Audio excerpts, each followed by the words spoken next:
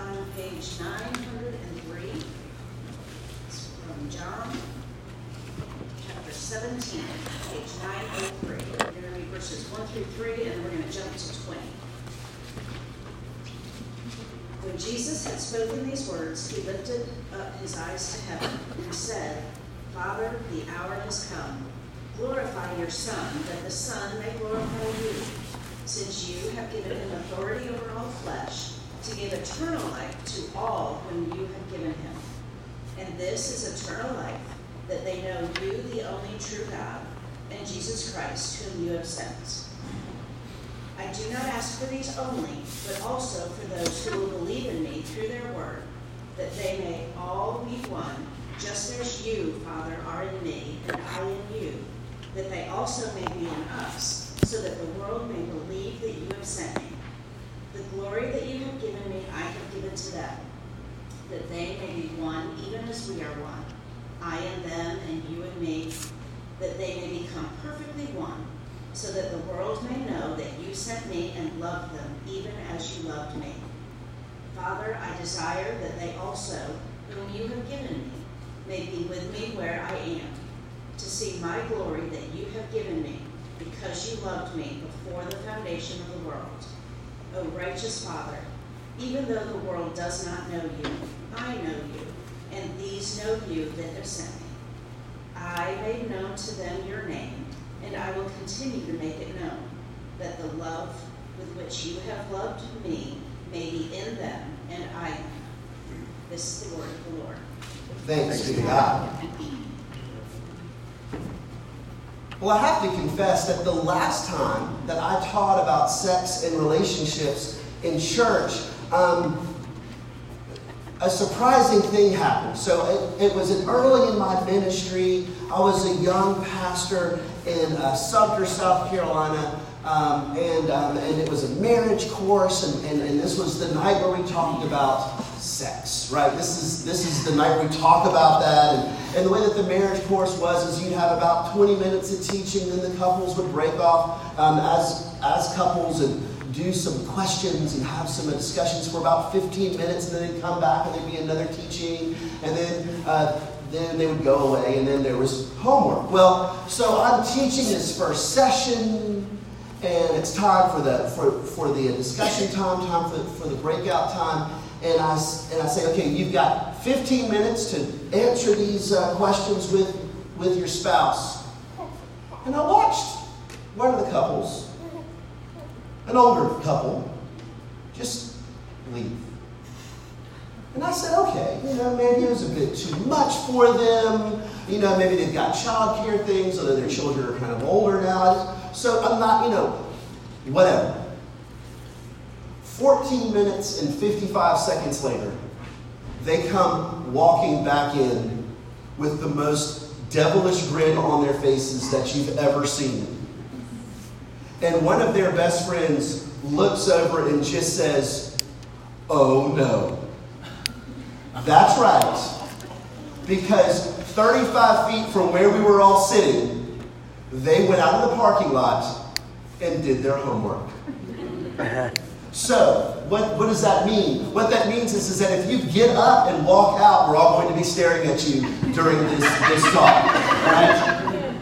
But, so why are we doing this, right? Well, there are all kinds of reasons why we're focusing on this topic, but it's in the context of our winter sermon series called Happiness. Happiness.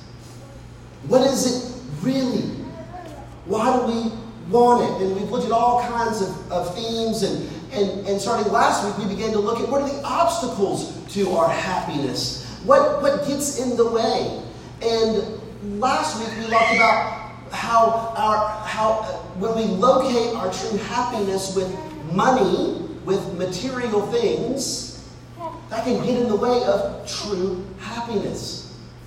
And this week we're going to look at how when we put, if you will, the foundation of our true happiness with sex and relationships, that's going to get in the way of real happiness. In fact, it will rob us of true happiness.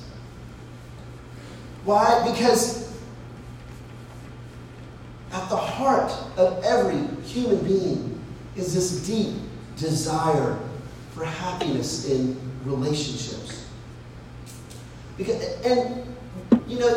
is true. Whenever I think the church or anyone else talks about relationships and sex and why it's so sort of overwhelming in our world, in our hearts and in our minds, well, we blame culture, right?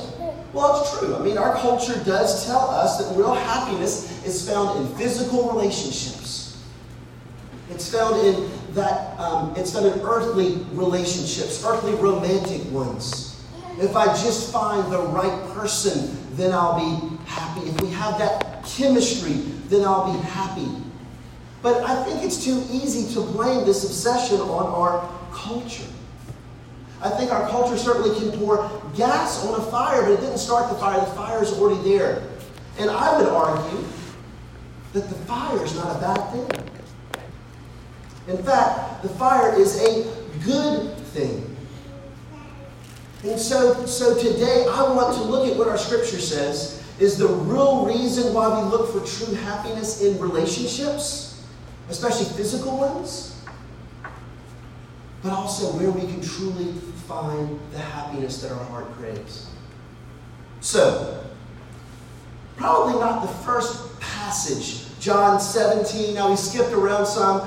We started in 17, 1 through 3, and we skipped over to verse 20. I'll be skipping around some too, so if you want to grab the Bible close to you, turn to page 903. Once again, we skipped from verse 3 all the way over to verse 20. But some context for the scripture. What's going on here? What's happening in chapter 17? Well, what we have here is what most theologians have called Christ's high priestly prayer. He's had the Last Supper with his disciples. He's walking to the Garden of Gethsemane where he will be arrested, and that will begin his suffering for our sins. But here we get this incredible glimpse into the intimate heart of Christ. Here Jesus prays for himself, prays for his disciples, but also prays for us before being delivered over to be crucified. And if you look at verse 3, all it kind of hinges on this one word. And this is eternal life, he prays to the Father, that they know you, the only true God, and Jesus Christ whom you have sent. That they know you. Now, what's fascinating is Jesus uses the same word in other Gospels to describe the knowledge that a married couple has of each other. Now, of course, we tend to reduce that down to a physical knowing, right? And we'll talk about that later. But when we look at the full context of what Jesus says here, we get actually a much more beautiful picture of what knowing means. Skipping over to verse 21. The Father is in me, and I am in you, Jesus tells us. That they may be in us, in the Trinity, that we may be part of God, if you will. That they may be one, he cries out, as you and I are one. I have, look at verse 26, I have made known to them your name, and I will continue to make it known, that the love which you have loved me may be in them, and I in them. Do you hear that? Oneness in each other. What incredible language of intimacy. And what Jesus is saying, no less, is that the line between where we are with the Lord is a blurry one. We don't become God. We don't get made into God. That's not what I'm talking about. We don't share in the essence of Him. But what we do share through the power of the Holy Spirit dwelling inside of us is the most incredible intimacy that two beings could ever have. Now, why is that? Well, what Jesus is doing, I'm going to take us all the way back to the start. What Jesus is doing is he's pointing out that we are made in the image of God. Now this means a lot of things, but for our purposes, it means this, is that every single human being, is built for incredible, intimate relationship. You see, we worship a God, Father, Son, and Holy Spirit, who for all eternity has been deeply in love with each other. They're three separate persons.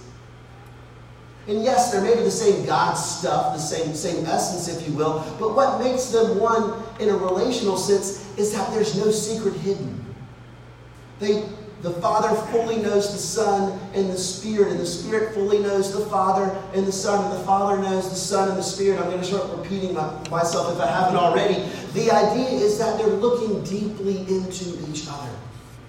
And they're enjoying the love. There's no fear of the other. There's no worry or doubt of being cast out. And so these three members of the Trinity are in such love with each other. Their love is overflowing that they said, let's create a being that can enjoy this level of love too. We want them to join in this love that we have for each other, that they might know the joy of that. And so we were created to be beings that crave this deep intimacy. And in fact, we're not fully human when we don't have it. And you see, when we look at it this way, this is why we are so quick to look for true happiness in relationships on earth. We're made for it. The fire is a good thing. We need that level of intimacy and love and openness, like we need water and we need air and we need food. And this design for real intimacy is so strong that even our sin can't destroy it. But here's the catch. Sin can't destroy it, but sin can certainly misdirect it. You see, the problem with us is not that we desire this depth of intimacy. The problem is that we look to the wrong source for this intimacy. We look to people to give us this. Pulitzer Prize-winning author Ernest Becker, in his book, The Denial of Death, writes this. He says, the love partner in our culture has become the divine ideal within which to fulfill one's life. All spiritual and moral needs now become focused on the individual. In one word, the love object, the person that we love, has become God. After all, what is it that we want when we elevate the love partner to the position of God? We want redemption and nothing less. Now what he's saying there is that we don't think that we're eternally saved in our spouse, but we do, or in our partner, in our relational partner, in our romantic partner. But we do think that we are psychologically saved when this person loves us. And Pastor Tim Keller, commenting on this actual quote from Becker, writes this. He says, we have loaded all of our deepest needs of our hearts for significance into romance. We maintain the fantasy that if we find our one true soulmate, everything wrong with us will be healed. No romantic partner, no human being is qualified for that role. No one could ever live up to that. The inevitable result is bitter disillusionment. About 7 or 8 years ago, I was at just a tough time in my life. Work was incredibly frustrating. I felt invisible. I felt I was disappearing. I felt useless. And it was, I remember it was in April, and April is always an incredibly busy time for my wife. She has a tremendous amount of schoolwork, very technical documents that she has to work on. And so this is her tax time, right? If she was an accountant, this is her tax time. So I kind of drag myself in the door. I let my body language be known to all that I'm really sad. So walk in, give the undeniable marks of I'm sad and I need attention. Somebody come and give me attention. And so Lizzie comes downstairs and she gives me a hug and she says, looks like it's been a tough day. Give me 5 minutes and I'm all yours. And so what did loving, compassionate, spirit-filled Hamilton Smith do? I got really angry. And I thought, you're a terrible wife. You failed me. You're putting work ahead of me. You're not meeting my needs. And the Holy Spirit did 2 incredibly generous things. First, he kept my stupid mouth shut. Okay? This was all happening upstairs. But then he said this. He said, Hamilton, no person could ever meet your needs. Only Jesus can. Only Jesus can. Are you like me? Are you looking for that true, intimate relationship where you can truly be, if you will, emotionally and spiritually naked in front of someone without fear of rejection or abandonment or judgment? Are you looking for that in a relationship here on earth? Are you perpetually disappointed by the romantic partners in your life? They're never meeting what you need. They're never giving you what you've asked of them and what culture promises that they should give you. Well, if you're like me, the good news is that we find what we've always wanted. We find what our hearts crave, what we're built for, not on earth, but in Jesus Christ. But in Jesus Christ. Now, before we talk about this more in depth, I need to talk about the one thing that we often associate with relationships that will sort of give us ultimate happiness, and that's sex. That's the physical part, right? Now let's go back to put this thing of sex, this concept of a physical relationship in context. Once again, remember, we are all created for true, deep, intimate, personal relationships. It's part of our being. It's part of our substance. We must be truly known and truly know another. We can't not be that way. But here's the catch with sex. What we most deeply desire, this great intimacy, is what we're the most terrified to actually seek. Why? Because if we let someone know us, they will hurt us. We let them into our secret garden, show them our favorite flowers, show them our favorite AC/DC album, right? Yeah. That's right. That's right. They might criticize it. They might reject it. They might stomp around with big boots, or vice versa. There are those of us in this room that are terrified of the intimate relationships that we greatly desire because we've been the one that stomped around. We've hurt others and now we've lost trust in ourselves. We don't want to hurt anyone anymore, so we just stay back. But yet we can't not just stay back. We have to be intimate, but we're terrified of being intimate. How do we solve this dilemma? With our bodies. Because you see, physical intimacy promises the intimacy that we crave, but it's a lot safer. In fact, I would argue that physical intimacy is actually the least intimate relationship that people can actually have. All you're doing is giving them your body. That's it. You don't have to give them your hopes, your dreams. You don't have to share anything of yourself.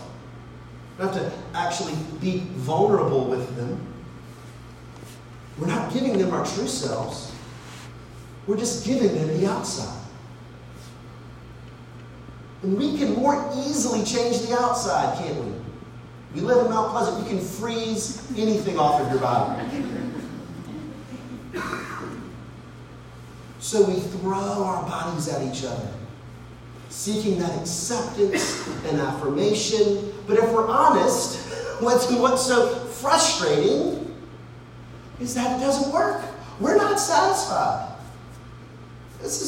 I'm going to get all kind of phone calls from my accountability partners who help me monitor what I watch on the internet for the research I did for this thing. Because I found this 2015 article, or this article, which in 2015 was a nationwide study that showed that 75% of people in this country have sex in total darkness.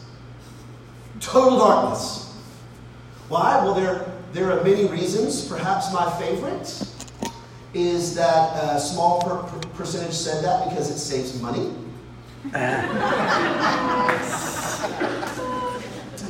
Okay. But of course, we all know the real reason. You don't have to be a scientist, you don't have to be a social scientist. You just have to be a human being to figure this out, right? Who cares? We want to show them who we really are.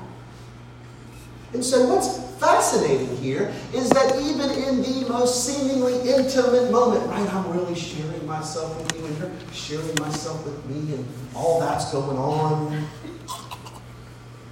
you still want to be invisible. You still want to hide. You still don't want them to know you. So we rush to sex and relationships to make us happy, to give us that sense of being wanted and being intimately with someone, but they don't. And in fact, they actually steal our happiness. Last week, Rob Sturdy said that this phrase is great. Write it down. Follow your heart, find your treasure, right? Wherever your heart takes you, that's going to be what your heart values above all things. But I'm going to put a negative twist on that. And it's this. Follow your fears. Find your treasure. What are you terrified of not getting? And once you have it, what are you terrified of not losing?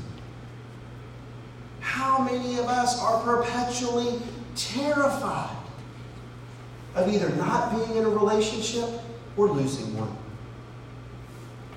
How many of us are so driven by this deep desire to really connect with someone that even though we knew it was wrong, we were physically intimate with them because it was worth the risk? I'll make an exception. There are so many people in my life that I love, in this church, outside of this church, who are so focused on this deep, intimate relationship that they live lives not of happiness, but of perpetual disappointment, with romantic relationship, followed by romantic relationship, followed by romantic relationship. So, what's the answer? Well, yes, of course. It's knowing Jesus, right? Of course, if you haven't connected the dots, if you haven't heard me say it already, where do we find this true, intimate sense of being loved and being known, warts and all, the only person that we're truly naked in front of, mind, body, and soul, is our God. And He looks at us and says, despite of your ugliness, of your sinfulness, of your failure, you're still mine, I still love you. The only place where we can really find this intimacy that our heart craves is with Him. And with that, I want to end with one very practical point. And then a word of encouragement.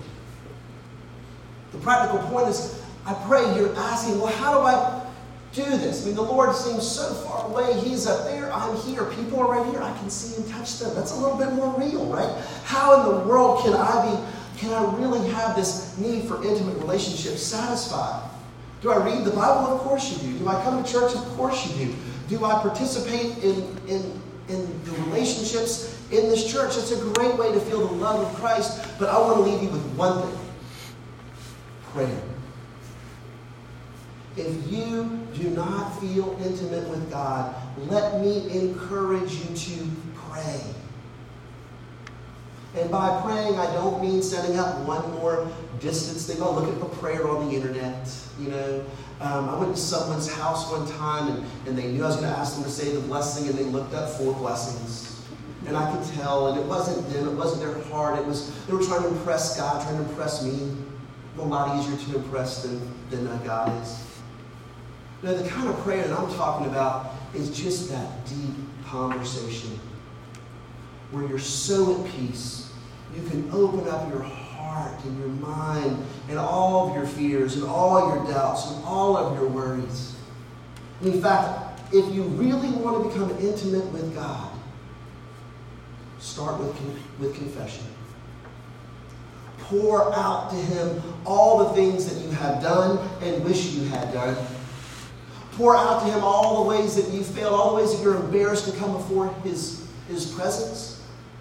And what you will find is that you will finally know at the depth of your heart that you're truly loved. Why?